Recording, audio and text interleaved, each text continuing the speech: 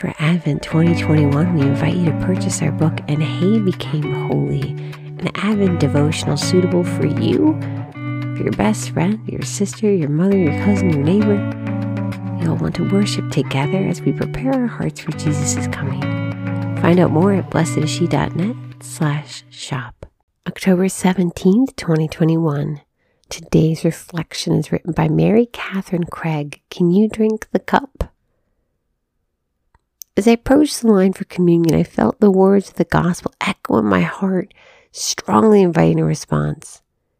Can you drink the cup? Feeling a bit fearful, I responded yes in my heart to God, and I said, Amen, aloud as the priest handed me the chalice.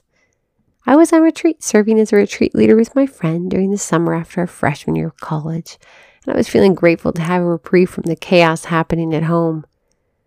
But hours later, I was doubled over in pain, experiencing burning chills, a dangerously high fever, and nearly losing consciousness.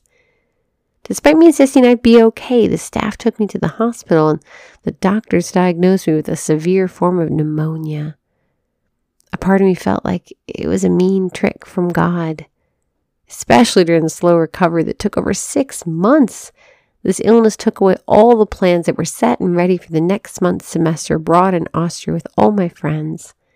The slow recovery nearly prevented me from returning to college at all and severely limited me from the number of classes and activities I could attend. I experienced many personal losses on multiple levels for a very long time. And at the same time, I received so many blessings that would not have been as sweet or rich had they been given in any other way. God's invitation to greatness is beyond that of our human understanding of it.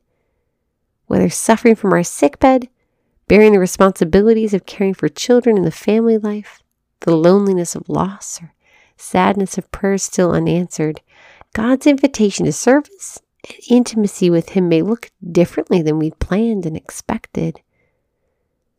Take a few moments today to sit with today's gospel passage, Mark 10:35-45, and ask God to reveal to you the greatness of His plans for you, even though parts of it may still be clouded in darkness and mystery. Glory waits for you on the other side. Lord Jesus, we thank you for this day and for this sisterhood. Help us to understand your plan and to make that leap of faith that when we don't, it is still what's best for us. We ask this in your holy and precious name. Amen.